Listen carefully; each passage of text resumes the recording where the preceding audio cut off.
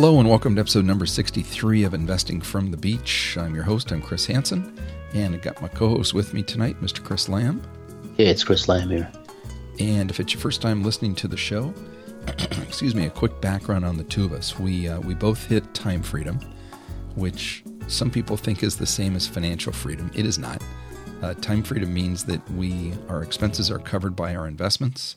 It takes little to no time of ours during the day to manage that.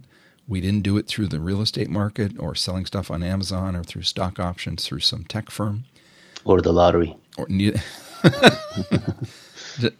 we're going to sidetrack on that. I won $10 in the lottery the other day. Just so you know, in the big lottery. Not that I rarely buy a ticket. Filled up with gas, an extra $2. I just said, the guy goes, "Hey, just give me a lottery ticket." And checked it about 3 weeks later and realized, hey, I won $10. I hope that's not the start of the addiction. No, well, that's what I said. It was probably a month or two ago, and I think the ticket is still sitting in the junk drawer here, so it's probably going to get thrown away. But nonetheless, we hit time freedom. We both worked for IBM, and we both did it via the stock market. Chris is about 20 years younger than I am. We met while we were working there. He was just joining as an intern, trying to get someone to give him a job. I was nearly out the door trying to find someone that would say something. I was trying to beef up my resume. Yeah, I was trying to find somebody that would say something annoying so I could leave. They finally did, and I did. So I, quote-unquote, retired when I was about 40. Chris is much smarter than I am. He was able to get out of there when he was about 30. He stuck around a few years longer than he probably could have. I mean, you probably could have retired at, 26, 27, 28, somewhere in there. Mm-hmm. And so I think I convinced him to stick around a little bit to learn some stuff from IBM that he might be able to apply in a future life, depending on what he wanted to do once he later left IBM. We met there. We developed a great friendship initially over the stock market. Realized we had a lot of the same way of thinking, same values, same warped sense of humor, and developed a great friendship and a relationship over the years. When I left, I didn't have any grand plans on what I was going to do. Excuse me. I don't think Chris did either. We both were trading. Someone came up after a few years of trading. I run a class occasionally where I'll teach people what I know. Chris was kind enough to join me on that. He shows up for about 2-3 hours ahead of time, or during the session. He signs people in, talks to them, eats a free lunch, usually, and then leaves. So that's his give back to rubber me. Chicken lunch. Awesome. Exactly. You get no better rubber chicken. You can see we got to develop a great friendship, and let's see what else. That's how we got the time freedom. That's a basic, not eating rubber chicken. Excuse me. One of the guys that sat through the class a couple years ago is a well-known podcast producer, very, very well-known in the podcasting world. And he sat me down one day and said, "The two of you have got this very unique message. You need to get it out to the masses. Why don't you do a podcast?" And I looked at him sideways, trying to figure out how to spell podcast. And a couple years later, here we are now. The purpose of these episodes and of the show is to show people that it is not about the how to do. That's maybe 5% of it. So 5% of this is how to do. The how to think part is 95% of the equation.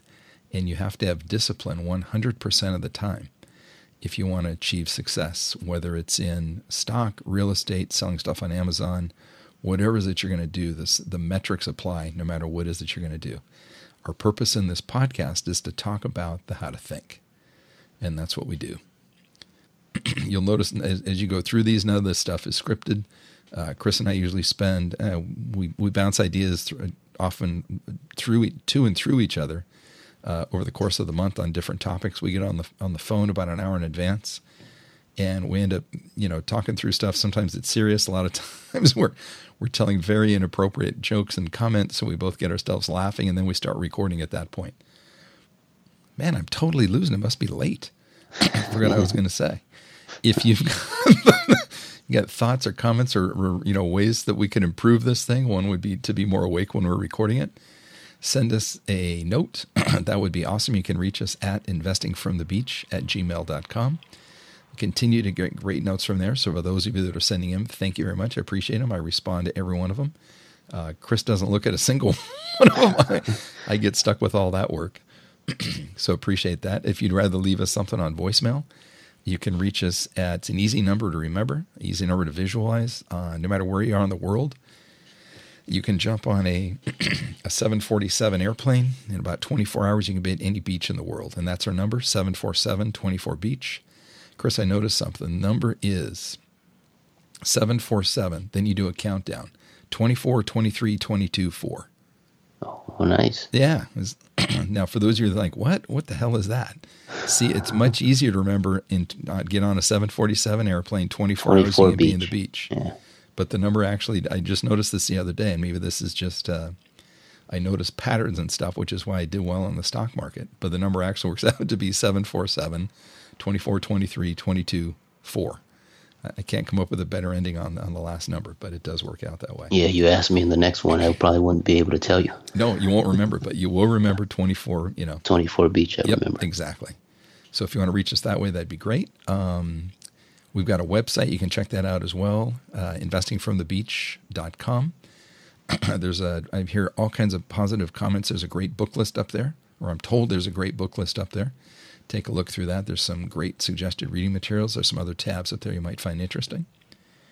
And let me think what else. Oh, if it's your first time listening to the show, my suggestion is listen to this episode and then maybe pick another one. Maybe the last 1 or 2 or 3 episodes. Listen to one of those and see if it grabs you, see if it makes sense, if the message resonates with you. And if it does, go back to episode number 1 and start there. And maybe go through the first 7, 8 episodes. And because people ask us all the time, I'm not really sure what you mean by how to think. I don't understand what that is. If you go through those first, ballpark half a dozen to 10 episodes, you'll get a good understanding of what we mean by how to think. Got a lot of foundational elements there.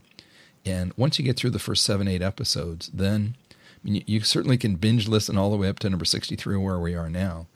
Or pick and choose the ones that sound of interest to you, and then eventually get your way through all of them. I've got a number of people that I hear from regularly that say they listen. One guy in particular, he's out of the Denver area. He tells me that he listens to every episode 5 times before he goes on to the next one. And if we give any homework assignments or any suggested to-dos, he will do that before he goes to listen to it the next time. I hope he's not married. His wife might divorce him. No, he is married. I think his wife does it too, or his girlfriend does it too. But just, there are some people that take this stuff very seriously. So it's very cool to see.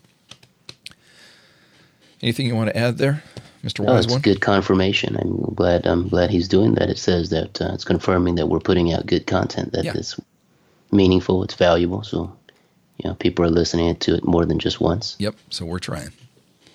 And if you really knew how much effort we put into putting this thing together, you'd be blown away. We literally get on the phone and bullshit for 45 minutes. Go, man, let's talk about this, and then see what comes out of it. So it's actually pretty cool. So today's topic, there was an article on CNBC, published on Tuesday, October 1st. And it is entitled, "Real Estate is Still the Best Investment You Can Make Today, Millionaires Say, and Here's Why." What it is, it's 8 or 9 CNBC contributors. I think they call them the oracles. And it sounds like this is a money-making scheme, I guess is the wrong term. It's an opportunity. It's a business opportunity for this Make It website, I think, where they bring in some well-known pundits. And it looks like you can click on this, pay a few dollars, and either also become a well-known pundit, or you can become a member and then whatever it may be, which means you get to put your name on some of the articles that they have up there. And what it's marketing for the oracles. That's what they call it, right? Yeah, exactly. So I don't know how much it costs to get posted on there. Chris and I were starting to click on it, and we had to go through all this application stuff. It's like, man, I want to deal with this. But it's just kind of interesting. But a couple things that they say on there. First one, they start off with billionaire Andrew Carnegie famously said that 90% of millionaires got their wealth by investing in real estate. We wanted to know, is this still true? Is investing in real estate still a good idea? Well, Chris, you have a fair amount of familiarity with Mr. Carnegie. I do. And so one of the interesting things is, did Carnegie make his millions in real estate? And for those of you who don't know, when did Carnegie live? Early 1900s. Early 1900s. Yeah. And he made, at the time, tens of millions, if not more. I believe. Oh yeah. I mean, he was in today's dollars. He was, I think it was a couple hundred million, but today's dollars, he would be worth almost $500 billion. Yeah. So by far the wealthiest guy. Yeah. But if you say, well, who's Andrew Carnegie? Well, you've heard of Carnegie Mellon University. He is the donor to that. U.S. Steel is... Yeah, he's known for the founder, industrialist for steel. Yeah. Yep, exactly. And Chris, how old was he when he stopped making money? 32, 33, when he said he focused. He said, hey, I'm not going to focus on making money anymore and just focus on charity and giving. Yep, focused on philanthropy at that point. Yep. Took a religious view, or, a religious, I won't call it an awakening, but he opened up to what else is out there and started giving it away. And then made most of his money really through stock ownership of businesses. Exactly. Yeah. Exactly. And was the wealthiest guy by a long shot during his time. Yeah, so it was just interesting that they're quoting Andrew Carnegie here about real estate. Yeah. Like, okay, let's pull a stretch. I guess. Well, Chris, you could do the same thing because we could quote Mr. Warren Buffett. Yeah. Because there's a real estate sales firm called Berkshire Hathaway. That's true. And so people say Buffett makes money. Berkshire Hathaway makes a lot of money selling real estate. Like, yeah. Okay. All right. It's like probably a fine line in their 10K annual report. Yeah, something like that. Just kind of funny. So let's see. First one we've got here is the lovely Miss Barbara Corcoran, who many of you might know through her role on Shark Tank. She's one of the sharks that often shows up. If you don't know much about her, her background is, I think it was called the Corcoran Group or Corcoran Firm, something like that.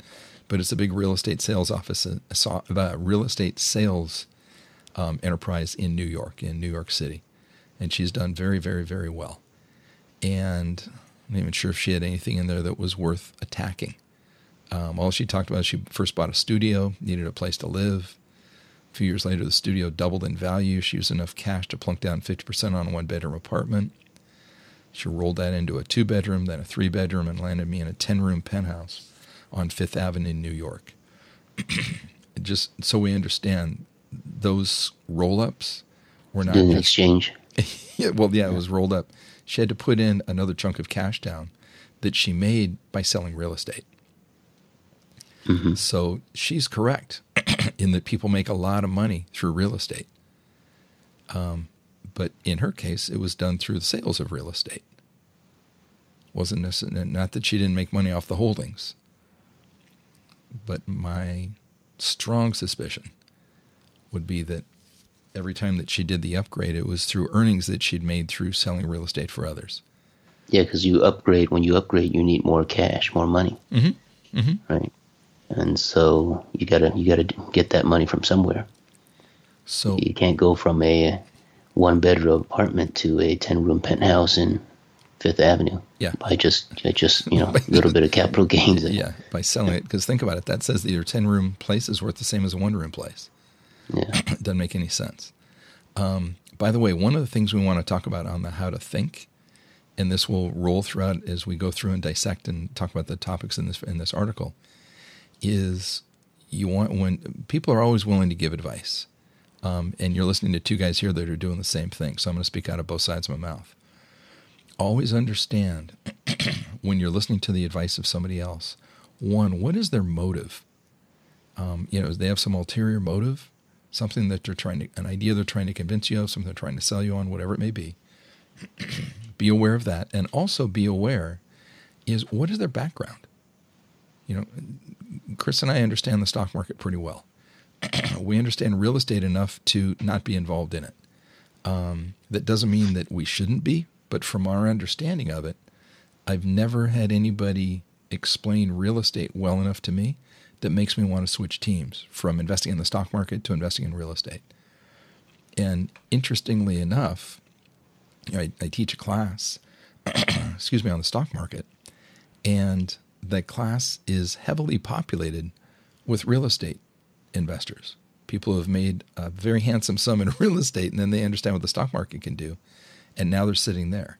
I've yet to meet anyone from the real estate side that's been able to convince me to switch teams.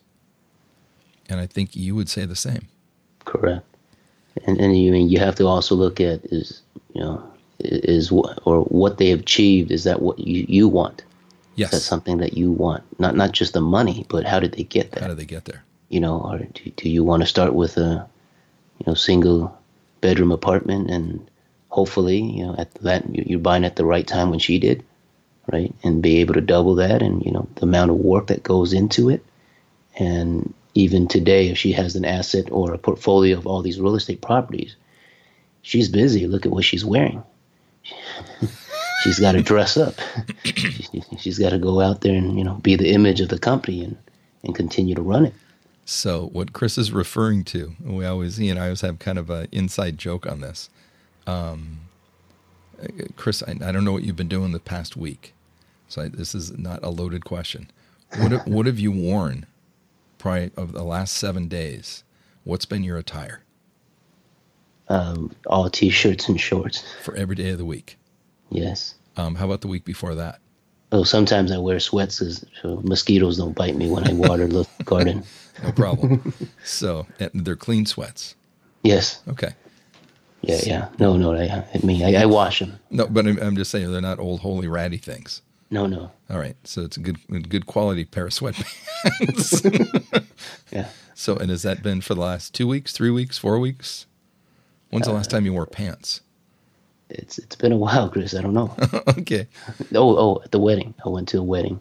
All right. I almost contemplated just going to the wedding because it's one of my good friends, and I haven't seen him for a while. But I was just like, man, yeah, I'm just gonna show up in sweats and t-shirt. And then I guess something in my head said, yeah, just be respectful and that's right. put on a suit for him.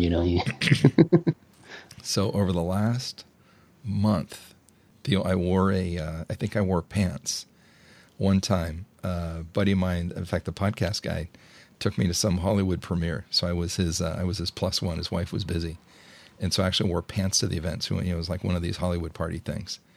And so I would be lying if I said I've only worn shorts and a t-shirt for the last 2 months. I think twice I've worn a pair of pants, and I think both times I was with him going to some Hollywood premiere event. So I actually had to dress the part. So I actually had on a long sleeve shirt and a pair of pants and dress shoes.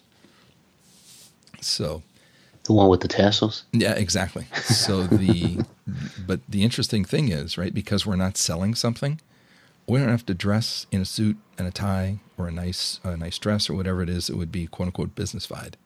Mm-hmm. We're in shorts and a t-shirt all the time. So it's another way to kind of, I won't say it's a way to gauge somebody, but Chris and I just have this unspoken, we can look at each other and go, yep, they're in sales, just based on what they're wearing. Yeah. So it's just kind of a neat spot to be in. So the next one we've got, the second person in this article, it says residential properties can generate income year-round. And this is Miss Bethany Frankel, who's a entrepreneur and the founder of something called Skinny Girl, which I think it's a vodka, if I remember correctly. Maybe it's a branding thing. Doesn't matter. But her... I'm surprised you know. Yeah. Investing in real estate is a great idea if you're in it for the long haul, not a quick return. Your best bet is investing in residential properties that produce rental income year-round. Make sure you understand all the associated legal fees and are prepared for unexpected costs. Now, let's understand what it says, self-proclaimed title.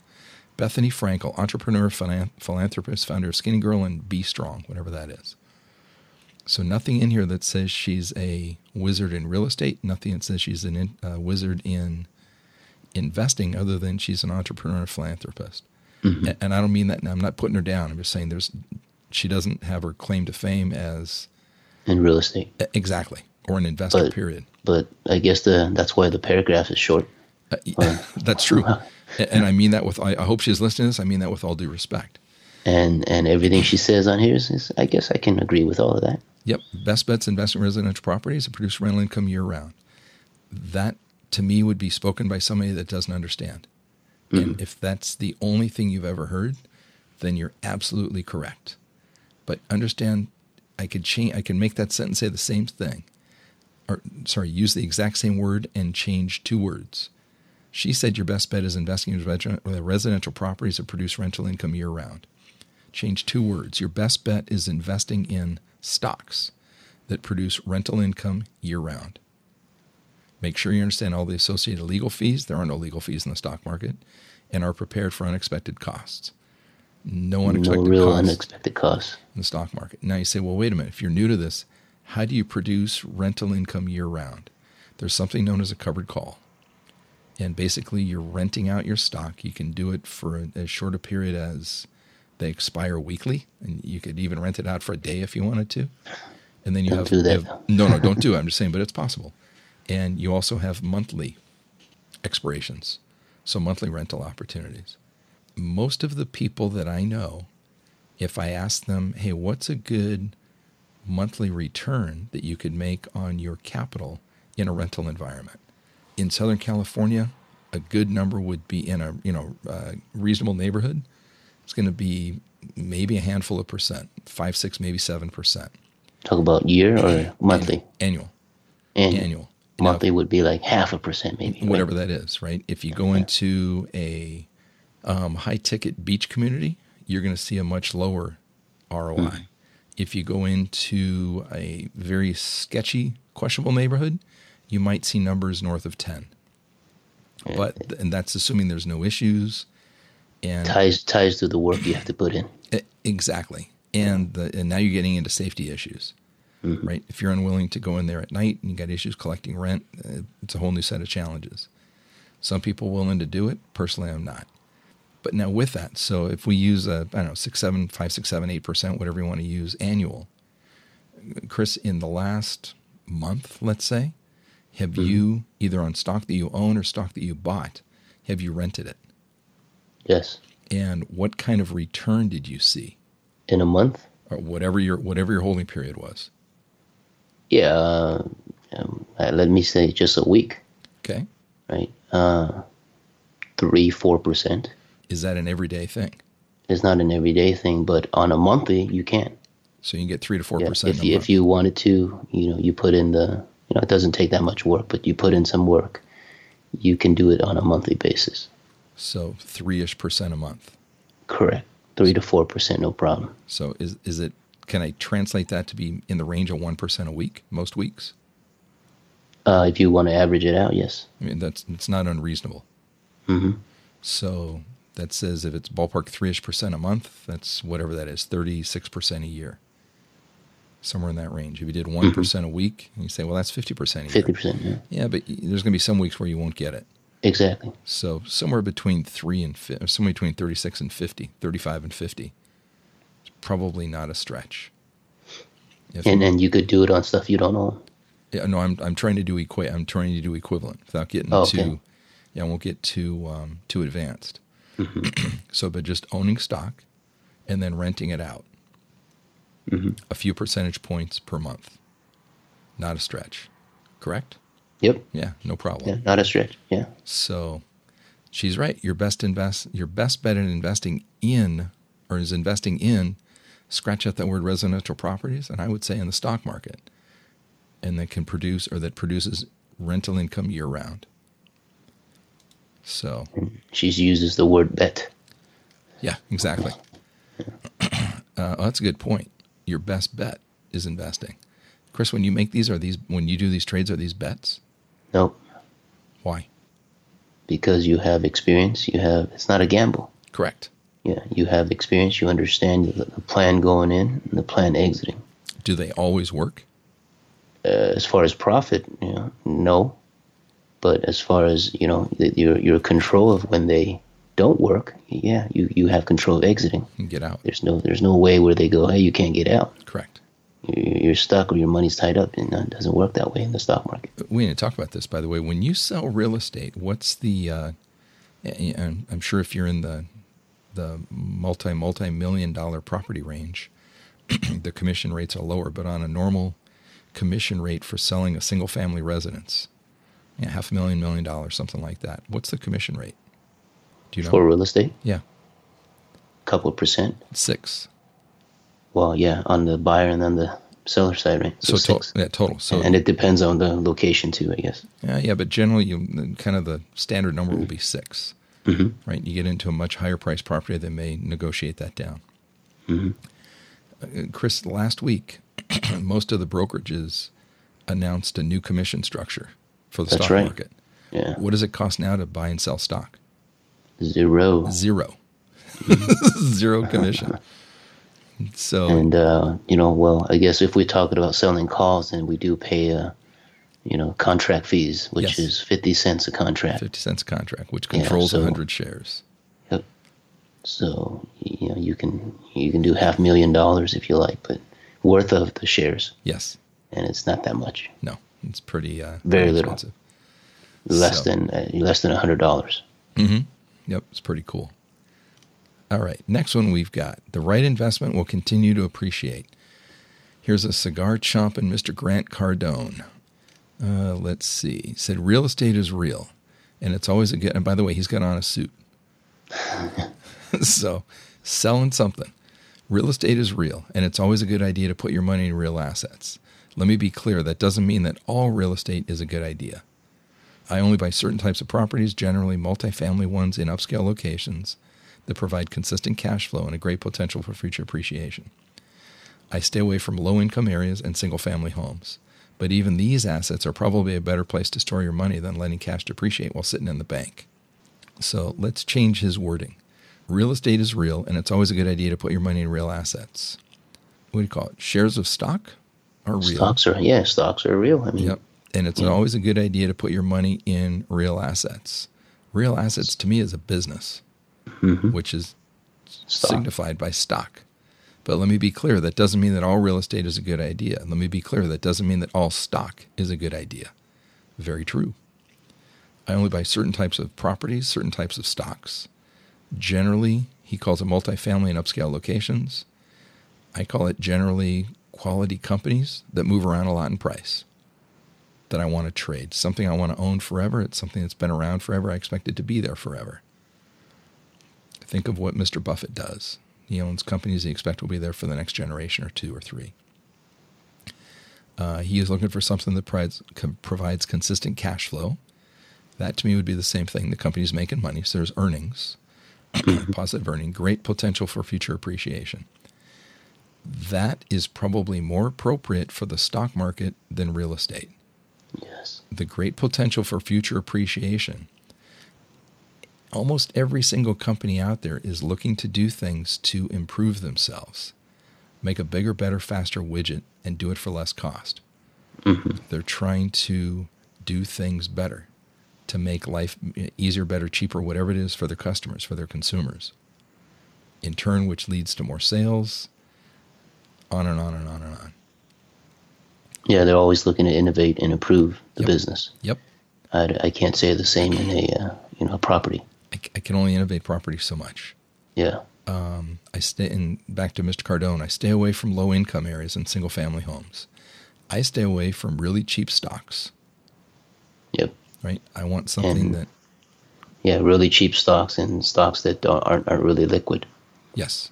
Right. So when we say really cheap stocks, the reasons, if you understand this, the reason stock prices move is because of buying and selling demand. And so people get confused and they'll hear a news event. Some news event will come out overnight. Trump will tweet something. And the market will view it as good or bad, and people will buy or sell depending on that. The stock price didn't move because of Trump's tweet. You got to understand that. It wasn't the news event that caused the stock price to move. The stock moved because people went out and bought it. They liked the news, they wanted to own it, and all that buying pressure, it's basic supply and demand theory, made the stock price rise. By the same token, if he says something bad, people get scared. They don't want to own the stock, and so a bunch of people jump on and they sell. When there's a lot more sellers, what happens to price? It drops. And so you need to understand that stock prices move because of buying and selling pressure, not because of news. When stock prices are moving around, it's not because of the you and me's of the world buying our 100 or our 1,000 or a couple thousand shares. It's because of large institutions that are controlling your 401k, your pension, whatever it may be, And then they're in there moving tens, if not hundreds of millions of dollars to get in or get out of a position. It's that buying pressure that's causing stock prices to move. And when you find stocks that are really cheap, and I'm talking cheap on a dollar per share perspective, it's very unlikely that a big institution will take a big position in that because they don't want to upset the stock price with all that buying pressure. And so they want to be sure that there's enough capitalization, that there's enough money flowing in and out of that stock. And capitalization, by definition, is just the stock price times the number of shares outstanding. And so they want to be sure that there's enough cap there that they're and they're not going to go in and buy $1 million worth of stuff. They're looking to place 10 to hundreds of millions of dollars into a position. They want to be sure that if they do that, then they're not going to be the ones driving the stock price up. So by the same token, I would urge you as an individual, stay the hell away from dirt cheap stocks. It looks wonderful to say, hey, I bought a stock for $5, it ran up $1, I made $1, made 20%. But you can do that with 100 shares. But it's really difficult to do with 1 million shares or 2 million shares or 10 million shares. Because now that's what we mean by liquidity too when we talk about making sure that the positions you're taking in is liquid, because if you're buying these low dollar stocks, a lot of times you can't put too much money in them, because if you do, you're the big elephant, buying up the shares, and it'll cause share prices to move up and down, and you can't get out, at a price that you want when you need to get out. Next person on this one I love. If you're following along or reading this article, at home or on your phone, the next one is number 4. It says, buying is smarter than renting. Good-looking, smiling guy wearing a suit. His name is Mr. Peter Hernandez, and he's the president of the Western region at Douglas Elliman. Douglas Elliman, if you don't know, I'm not sure if they just do commercial real estate, but it's a large real estate outfit. His line, most millionaires I know made more money from owning real estate than any other investment. Understand, he's in real estate. Chris, most millionaires you know, did they make their money in real estate or the stock market? Stocks. Okay, but that's because you and I hang out with people in the stock market. Mm-hmm. If we hung out with people that were selling stuff on Amazon, all day long, most millionaires I would know then would be people that made a lot of money selling stuff on Amazon. Yeah. So real estate consistently increases in value over time, outperforms other investments. Here's a great study that I show. Chris and I have shown this a bunch of times. It's a Case-Shiller study, and it showed how real estate prices, and we specifically chose the one for Los Angeles, being that we're both in L.A., and it showed, I think they put it as a starting point of 100 for housing prices 1980. And it ran it through, I think it was 2016, if I remember the year right, 2016, 2017, something like that. And it showed that real estate prices went up, it was like 5.6-fold, so ballpark 6 times in that ballpark 35-year period. And then the very next thing they had was we put it up there and we said, okay, what has the S&P 500 done over that same period of time? And it went, what was it, Chris, 20-fold? 20 times, yeah. So the stock market went up 20-fold. Real estate went up 6-fold. And that's just buying the overall market. That's not buying the best stocks or the worst or the whatever. That's just saying, let me just put it in an index fund, and here's what happens. And he's saying it outperforms other investments. Yeah. Okay. Yeah, I think because most of the people that are doing real estate, they're not looking at the numbers in the stock market, so they're just kind of saying what they know. Lack of understanding. So for those who are, real estate zealots, and that's what you know, and you don't understand the numbers in the stock market, go back and look at what we just talked about in looking at the Dow or the S&P. Go back, pick any period of 20 years or 30 years or whatever in history, and then just see how the stock market grew, right? And then compare that to the real estate market. Then you will know. So we've got a friend that always says, trust but verify. So you don't have to trust us. Go verify us and check your own numbers. And if you find something different, please send me a note or call me. I want to hear it. Because if there's something better, I want to know about it. But I ain't found it yet. And remember our earlier comment. When you see a picture of somebody in a suit, all right, they're selling something. And the other thing is, understand where somebody's motivation is. This guy's in sales for a real estate firm, so I expect him to be telling the good story about real estate and what he knows. It says he's into real estate. This doesn't surprise us. It's what he knows.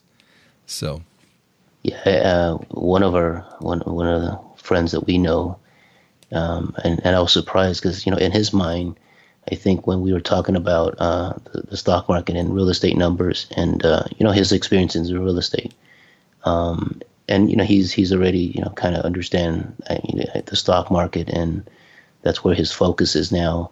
But still, I think when we were talking, he thought, I said something about in the 70s. I think real estate prices in the 70s.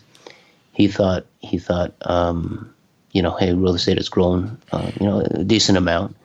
And then he said, wasn't the Dow but he said, well, if you look at the Dow, wasn't it like about 4,000, In the 70s? In the 70s. And I'm like, wait a minute. I'm like, it can't be. I'm like, no. I go, man, go back and look. And then I go back, it's like 400. Yes. Yep. Yeah.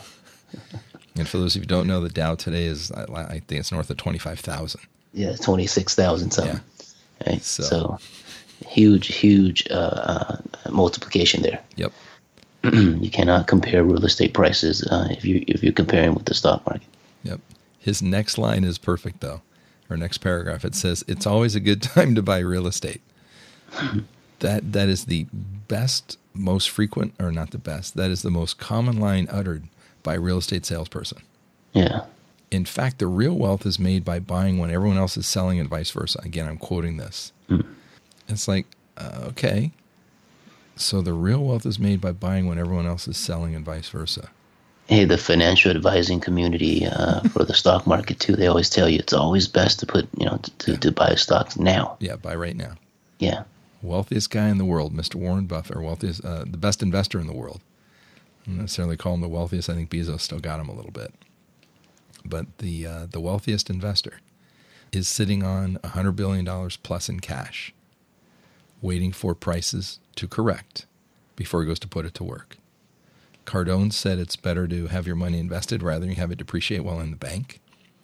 It's interesting. The wealthiest guy out there is happy having it sit in the bank while he's waiting for an opportunity to strike when the iron's hot. Mm-hmm. So here's the other one I thought was kind of amusing. His next line says, renting a one-bedroom apartment can cost $5,000 a month in certain neighborhoods today. True, no question. San Francisco and New York. I don't know if Boston is that high. And there's probably places around downtown LA that might be that much as well. Yet you can buy a $1 million house with just $4,000 a month in mortgage payments. But usually you can't buy $1 million house in the same neighborhood where it costs $5,000 to rent a one-bedroom apartment. So he's probably putting 60% down. well, yeah, $4,000 a month in mortgage payments. Yeah, I should have run the numbers to see what it shows up to be. Yeah. But it's interesting. He's not looking in the same neighborhood when you say that. Yeah. And so I was like, come on, man, you're mixing up all kinds of stuff. Real estate is very local. Mm-hmm. You cannot compare real estate prices in Manhattan or in San Francisco to what you would see in. Is there a one-bedroom house? Yeah, exactly. Or in Backwoods, Iowa. $1 million place in Backwoods, Iowa is going to be relatively a palace to what you can get in New York City. Yep. Or San Francisco. Just interesting. Let's see. Next lady. Again, dressed in a suit. She said you get 6-figure tax breaks. Real estate has incredible tax benefits. In certain situations, you don't have to pay taxes on your gains from investment properties. All right? Stock market has incredible tax benefits. In certain situations, you don't have to pay taxes on your gains from investing. Here you can get a $250,000 tax break as an individual, $500,000 as a married couple. Stock market, you can get an unlimited You never sell. tax break. Well, no, either never sell or just do it in a Roth. Correct. Right? So you never have to, So you can keep growing and growing and growing and growing and growing and never have to pay tax on that. I love this next line. The wealthiest people collect property the way they used to collect cars. I do not know what the heck that means. I had to read that a couple of times. Like, I don't know what that means. Interest rates are low, prices have fallen, and you don't have to tie up a lot of cash in the investment. Okay. And at the same time, more people are choosing to rent instead of own. Okay. You can have a lucrative rental property using other people's money to cover the mortgage taxes and upkeep. So let's see. Let's change that to stock. You can have a lucrative stock using other people's money to cover there is no mortgage, there is no tax, there is no upkeep. So I can do what's known as a LEAP, which is a true definition, long-term equity appreciation security, I think is what it stands for. Basically, it is the right to buy stock with an expiration date that's a few years out. And so that means you can control a $100 stock for, I don't know, 10, 15, $20, something like that. So you usually get easily a 10-to-1 ratio on that. And then with that, you can rent that out. Please don't go do this tomorrow. Go read up on this. Go study it. Take my class. Go take a class somewhere. Learn how to do this before you start jumping in there. Give the whole disclaimer here. Chris and I are a couple of morons. We've been unemployed for me almost 20 years. Chris for about 10. So clearly we don't know what the hell we're talking about because we haven't had a job in forever. These fine people that we're quoting in this article on CNBC are all dressed very nicely in a suit and tie. They clearly must know what they're doing. They're licensed. You have to have a job to be licensed. Chris and I have been unemployed for an incredibly long time, and we don't dress very nice. So we must not know what we're talking about. So I would strongly urge you to go speak to somebody with a license and a job because clearly they know what they're doing. He and I, we do this just for educational and infotainment, I guess would be the right way to say it. And there's our disclaimer. Basically saying you go rent. Well, we do the same thing with stock, and you can do it with a leverage position if you want to. While I suggest diversifying your investment, there's no better place to park your money than brick and mortar investments you can live in and enjoy. I'm glad she mentioned diversifying because, if you're in real estate, how would you diversify? It's all real estate. Some would say, well, I'm diversified because I've got a single-family home and a multifamily. I own an apartment building somewhere, and I've got a commercial property. That's not diversification. Nope. Not at all. Stock market, how can you diversify? It's simple. There's a lot of different businesses you can put your money in. So you could own a restaurant or a restaurant business? Yeah, you can own, depending on, a lot of different industries. And you can own an oil company. You can own an aerospace company. You could own a real estate company. Yeah, you can own a real estate company if you like, right? You can own a bank. You can own a retailer, whatever you like. Lots to choose from. There is. By the way, this last person we were reading about, her quote, Holly Parker, founder and CEO of the Holly Parker team at Douglas Elliman, so the same real estate firm. Award-winning broker who's made over $8 billion in sales. That's awesome. So she's been incredibly successful in selling stuff. Understand, don't equate. It didn't say her net worth is $8 billion. She sold $8 billion worth of stuff. Yeah, but that's the whole team. Oh, good point. That's not her personally. Yep. So don't equate when somebody sells a lot of stuff that they know what they're doing. I can say that firsthand. Do you remember what kind of quota did you carry at IBM? What was your biggest quota that you had to carry? When I was in financing, it was like 70-something million. So, Chris, you sold you're responsible for $70 million in sales at IBM. Mm-hmm. Wow. Yeah, and then my manager or my manager's manager would say, "Oh, she's responsible for $2 billion." Yeah. $2 billion. Yep. Right? Because now they got 30 reps or something like that under them. Yep. Yes, I think I'm trying to remember. I think my biggest quota was, I want to say it was like 20 million or something like that. Mm-hmm. It was just me. Yeah. I might have had, I don't know if I had a team or not, but if I did, it was maybe me and one other person. But we had about and an intern. For those of you who don't know, my intern was him. So he was hey, could you go I don't even drink coffee. Could you go get you some coffee? I'll wake you up so you can do a couple of tasks for me. Or run over. I think you try to use me as an intern. Yeah, run over. Cool, we got an intern? I was like, hey man, I report to your boss's boss. Like, well, that's cool. I'll go ask her. And she'll ask me, she says, hey, Chris, you have enough work? I was like, yeah, plenty. Yeah, get Hanson off my back. But so don't twist someone, whatever the amount of quota that they've sold. Don't confuse that. It's impressive, but you got to dig into it a little bit. So I guess you can say, Christy and I, you and I were joking about this before. People will say, "Oh, I run a company that generates $1 million in sales. I had $1 million in revenue last year." Mm-hmm. Chris and I were joking around one day, saying, we realized that we could have $1 billion business instantly, or easily $100 million. But I think I go over 100 million. I'm sure many, many times. I haven't gone back to look at what the numbers are, because the way that they measure revenue, if I go buy $1 million in stock and then sell revenue, go sell it that same day, so I could do a day trade on $1 million of stuff and then sell it. So that would say that I had $1 million in sales in one day. Yep. There are ballpark 220 trading days in the year, I think, maybe 240. Mm-hmm. So if I did $1 million just on a day trade, and I could be in the thing for 5 or 10 minutes, make 10 cents, and then get out. Yeah. So I could do that. That says that I could describe it as a business that does $250 million in sales. That's true. And that's one guy sitting at home in the back bedroom. Yeah, I think when I was still working, I got audited by the IRS. Because back then, I think they used to just report your sales. Yes. But they don't report your costs. Yep. And it's like, what is this guy, as an employee?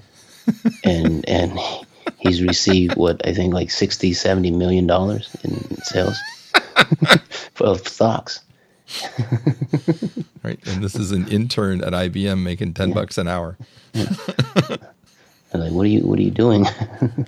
So, and for the listener, so if anyone ever says, "Hey, I run a business that sells this much," understand, don't get. It might be very impressive, but just listen to that with a little bit of a leery eye, because it'd be very easy for he and I to run a business with $250 million in sales. And that's how to think, right? We're showing you how to think, how to look at, if people have to inflate their numbers and to boast or to make them look good, kind of watch out. There's something under the cover.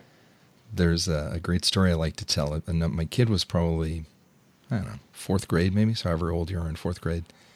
And we were driving up to a Dodger game. It was over, I'll never forget, it was over Labor Day weekend. And he was telling me about something that his teacher had said. And his teacher said, "Hey, I'm how do you say it? My teacher said he's a very, very smart guy." And I looked at him and I said, "Son, just so you know, if somebody has to tell you how smart they are, they're usually not. And if they have to tell you how good looking they are, they definitely aren't." Mm-hmm. And so he kind of looked at me for a second, because growing up, whenever I would tickle him, the word to get the tickling to stop is to say, "Dad's smart and good looking." And so if I had to tell him how smart and good looking I am, then clearly I am not. So now one of us is not smart and one of us is not good looking. And it's the same guy. But just remember that for the listener, if anyone, and they're never going to come out and tell you how smart they are, how good looking they are, how rich they are. Sometimes they do it directly, but even on an indirectly, if they're doing that, just let your spidey senses go up. The hair should stand up on the back of your neck, and just listen with a little bit more of a careful ear, because there's some reason that they're trying to inflate either their image to you or something. So just heads up. Once you're aware of that, you can spot it a mile away. Let's see. Doesn't tie up a lot of cash is the next one. Who is this person? She is the CEO of this same real estate brokerage empire. And this real estate brokerage empire has $27 billion in annual sales. She says real estate is a bankable asset. You can always leverage it. Stock is a bankable asset. You can always leverage it, would be my comeback. It also doesn't tie up a lot of cash. The stock market doesn't have to tie up a lot of cash. Real estate, she says you can put down as little as 10% and use the bank's money to grow your investment. Well, stock market, you can put down as little as 10% and use the employee's effort and time to grow your investment. I don't need bank money. With such low interest rates, that's like free money is what she's saying. I'm thinking, why the hell would you want to go into debt? I don't care if interest rates are low or not. I don't want to go into debt. She says, unlike the stock market, where many factors are out of your control, your investment can't disappear overnight. You can also build your wealth with excellent return rates and tax advantages. Well, let's go back to the using the bank's money. Yep. How much of the bank's money can you use? How much leverage can you take out? So if you're buying it as an individual, there is a limit. I think they'll let you go up to 9 properties, assuming you got proper dollars and financing and credit and all that. If you're going in buying a property, once over 5 doors, and or a commercial property, they will loan you dollars based on the business, not on the person taking out the loan. Sure. So then your interest rates goes up too as a business. Correct. Exactly. Yeah. So it's and you're very limited. It's not like it's unlimited of use of the bank's money, right? But I think if in the stock market, you can probably get more money if you're just buying options. Correct. Right. Correct. There's definitely more leverage there. But that's not to say to use leverage just because you can do that. No, but say it is there. Yep. But I would not encourage you to do that. And that is clearly giving advice, even though we're not licensed. And again, I say don't listen to us on that one. Be really, really, really careful. Don't do it. Now back to our next comment. Unlike the stock market, many factors are out of your control. Your investment can't disappear overnight. You go ahead. This is too easy. This is lobbing a softball across the plate. But on the real estate side? Yeah, exactly. Yeah, well, on the real estate side, I mean, any natural disaster can get rid of your property overnight. Even the government can take it away. So let's go back to that. So what Chris is saying, unlike the stock market, many factors are out of your control. Investment can't disappear overnight. About 30 days ago, 45 days ago, maybe even less, there's a big hurricane that blew through. Trump said it was going to hit Alabama. I think it missed that one. So it hit Florida, Carolina, the Bahamas. I don't remember if it hit Puerto Rico, but a number of Caribbean islands that were wiped out. So their investment did disappear overnight. Like, a few years ago, we had Katrina. A lot of New Orleans disappeared overnight. We've had earthquakes where places disappear overnight. We get landslides, Southern California. But you could get insurance on it, Chris. Okay. No income. Correct. Just understand, an investment can disappear overnight. Real estate can do the same thing. Yeah. Fire can cause it to disappear overnight. Mm-hmm. Their next line, the only people who lose money in real estate are those who bought at the height of the market and sold at the wrong time or took too much equity out of their home, leaving no profit margin when they sold it. So let's see. She's working for the same place where the guy earlier said it's always a great time to buy real estate. Yep. So I got one person saying you only lose if you buy it at the height of the market. The other guy's saying buy anytime you want. Often takes time to see big appreciation, but if you hold on to your investment, you will. So let's see. We went back and looked at, and again, LA's got a pretty good housing market, probably one of the best around, if you look at it historically. We went back and looked at the numbers from 1980 to 2016, I think the numbers were. And real estate went up just under 6-fold. That's awesome. And so that's big appreciation. And if you hold on to your investment, you will see it. It absolutely worked out. And yet the stock market returned 20-fold. No comparison. Yeah, exactly. So that's the next person. Then who do we got after that? This one I love. Number 7, real estate offers unlimited options. And this is by a guy, the founder of a real estate coaching business. What is his name? Daniel Lesniak. He said, real estate's always a great investment because you have more options than with other types of investments. If you invest in stocks, bonds, or a private offering, your success is completely dependent on factors outside of your control. At most, your options are to hold or sell. With real estate, you have unlimited options. Clearly a person who only understands one side of the equation. Mm-hmm. So let's see. If I own stock, he's saying my only options, I'm going to use the word options, my only choices are to hold or to sell. Well, let's see. I could rent it. Mm-hmm. I can insure it against a downdraft. and I get dividends paid while I'm holding it. I don't get taxed when I hold it. Whereas if I hold real estate, I got to pay property taxes every year. I don't get charged maintenance for having to hold it. Yeah, there's no more money you have to put in. Nope. So if your grandmother bought 100 shares of IBM back in 1947, she was a 20-year-old woman and has held on to it ever since and still sitting as 100 shares, maybe buried in her safe deposit box somewhere. Grandma never had to pay a dime on those 100 shares of IBM over the last 60, 70 years, whatever it's been. And she's been collecting dividends all along the way. And her stock has gone up however much it's gone up. On the other hand, that house that she bought back in 1947, she's had to pay money to keep it up. She's had to pay property tax. And that's assuming she's living in it. After a while, she didn't have to pay rent on it, which is core pay a mortgage, which is awesome. But there's upkeep and there's taxes that go along with that. Dealing with tenants. Oh, I'm assuming that she lives in it. Yeah, if she lives in it, then I don't think she's investing in it. Yeah. Nope, that's true. Yeah. It's like, all right, dude. Oh, and guess what he's wearing, Chris? Suit and tie. He's got on a suit and a good-looking gold tie. Next guy is the founder and CEO of a company called Rockstar Capital, a real estate investment firm with over $330 million in assets under management, which could mean real estate investment firm. So he might be a property man. I have no idea. But remember, don't get too impressed with the numbers. Understand what it really means.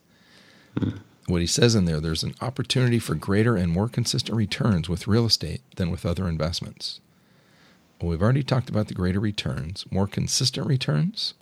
I think we talked about that with doing the rentals. With doing covered calls. And you can pull in, you've done 3% a month pretty commonly. These are too easy. It just becomes repetitive. Let's see, you're reading this as well. Any other comments here to counter Mr. Robert Martinez? You said you read the first one already? Yeah. Opportunity for greater, more consistent returns. When a property is built, a group of people see a population large enough to justify it. Well, next piece is the sheer number of new properties each year.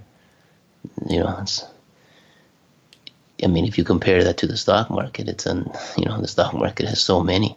Mm-hmm. I mean, you can even just pick one stock if you really wanted to and trade off of it. Say that again. So you could pick one stock. You could pick one stock that moves well and just trade off of it and do pretty well. Mm-hmm. Yeah. Not that I suggest you do that because you have so many choices in different industries. Yeah, 7,999 other ones you could also choose. Yeah. Yep. Yeah, and you're never going to run short of supply of stock, so don't worry about that. So, most of these comments, I don't know what they're comparing it to, but they're saying, are these advantages over the stock market? Because they're clearly not. Right? And if they think they are, it's because these guys don't understand the stock market. Correct. One of the things too, Chris, let's say that you're looking at a property to buy. It's right across the street from you. Mm-hmm. And it's available for sale. You want to buy it as a rental. Mm-hmm. Can I buy it too? Nope. No. So either one of us has to get the winning bid. We got to bid for it. That's it. So we're competing against it. So if you hear of something good, you might tell me about it, but you're not going to tell me the address. Mm-hmm. But if we both see an opportunity in XYZ stock, mm-hmm. can I own it and can you own it too? Oh, yeah. Are we competing with each other? Not really. Not a bit, right? So there's no, from an individual perspective, there's no issue. Yeah. Right? It's individual investing. You'd say, well, yeah. Hanson, why are you saying it as an individual?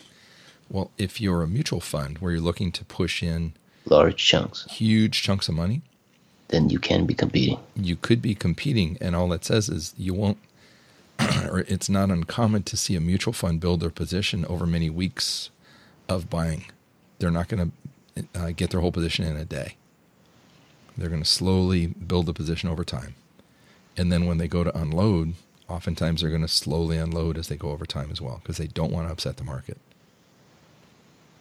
Yeah, we just compete sometimes to see, if we can beat each other by a fraction of a penny. We had a great trading strategy for a while, way back when.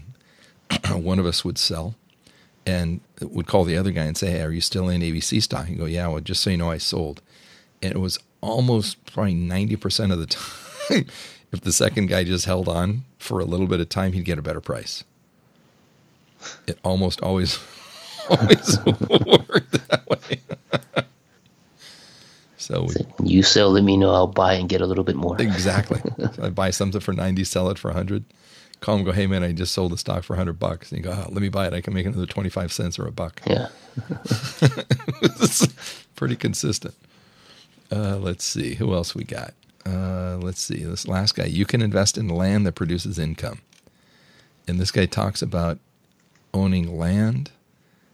I read it. I didn't quite understand what he was talking about. And then I read his background. And he's the founder of a day trading academy. And so he's a funding company for aspiring day traders. Yeah. And yet he's talking about owning land. Like, okay. So I don't even care what he has to say about it. I don't agree with it, but it doesn't even matter. It's not his. But that's how to think, right? Is if you're looking at his background, if his background is day trading, he's talking about real estate. This guy is not day trading so well. And he's trying to make money off of some type of academy, putting his name on it or something. Something. Yeah. And he's getting himself published. Yeah, if you're day trading well, I don't think you even care to talk about real estate here. Yeah. Why are you publishing yourself in a real estate article? Yeah. So who knows, Chris? This might be an example of what this site is. Mm-hmm. It says on there, click here, you can join, you can become one of the oracles. Yes. Either as a member or as an advisor. I don't know what the fees are to do it. Yeah. I'm not. Well, all these have links, right? I can click on Day Trading Academy. Yep. I can click on, it says founder of Speed Up Trader. You can click on that. See what it's all about. So yeah, advertising the business. So maybe he paid to be on there. And it's like, dude, what? If you understand day trading, why would they put you in a stock market article? Like, come on. Yeah. But who knows? Oh, and guess what he's wearing, Chris? That's also a good question. It's very rare that we do see a stock market article. Yeah, exactly. Because there's not many people that put in the time and effort to learn. Mm-mm. Yeah. Hey, Chris, guess what he's wearing? A suit and tie. Yeah, no tie. Oh, no tie. He's a stock guy. He's got an open neck shirt, but he does have a suit on, so he's selling something. Oh, that's because he's a day trader. Yeah, but he's selling something. Right? Yeah. He's got the suit on. So, let's see. So a couple takeaways. One, just because somebody's wearing a suit and tie, do not equate that to knowledge. They could be a wizard in what their area of expertise is. Don't equate that to be a wizard and everything else. Or how much they're worth, how much they've sold, the size of the business they've worked at or ran. Correct. Yeah, it has nothing to do with how much they know. Correct. Or what they know. Yep. And so you always want, when somebody comes out saying, hey, here's my credentials. I've sold this much. I've done this much. I've done whatever. That's awesome. And for many people, that is a wonderful accolade. And my hat's off to them. I salute them and I applaud them.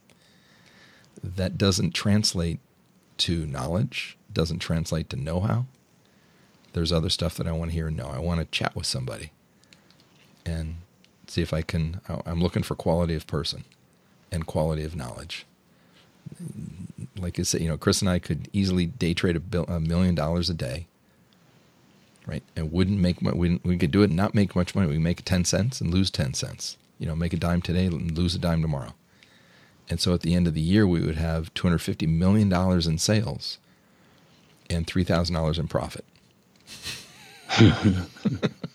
Yeah. And you can look at somebody and go, hey. 4 billion business. Exactly. Yeah.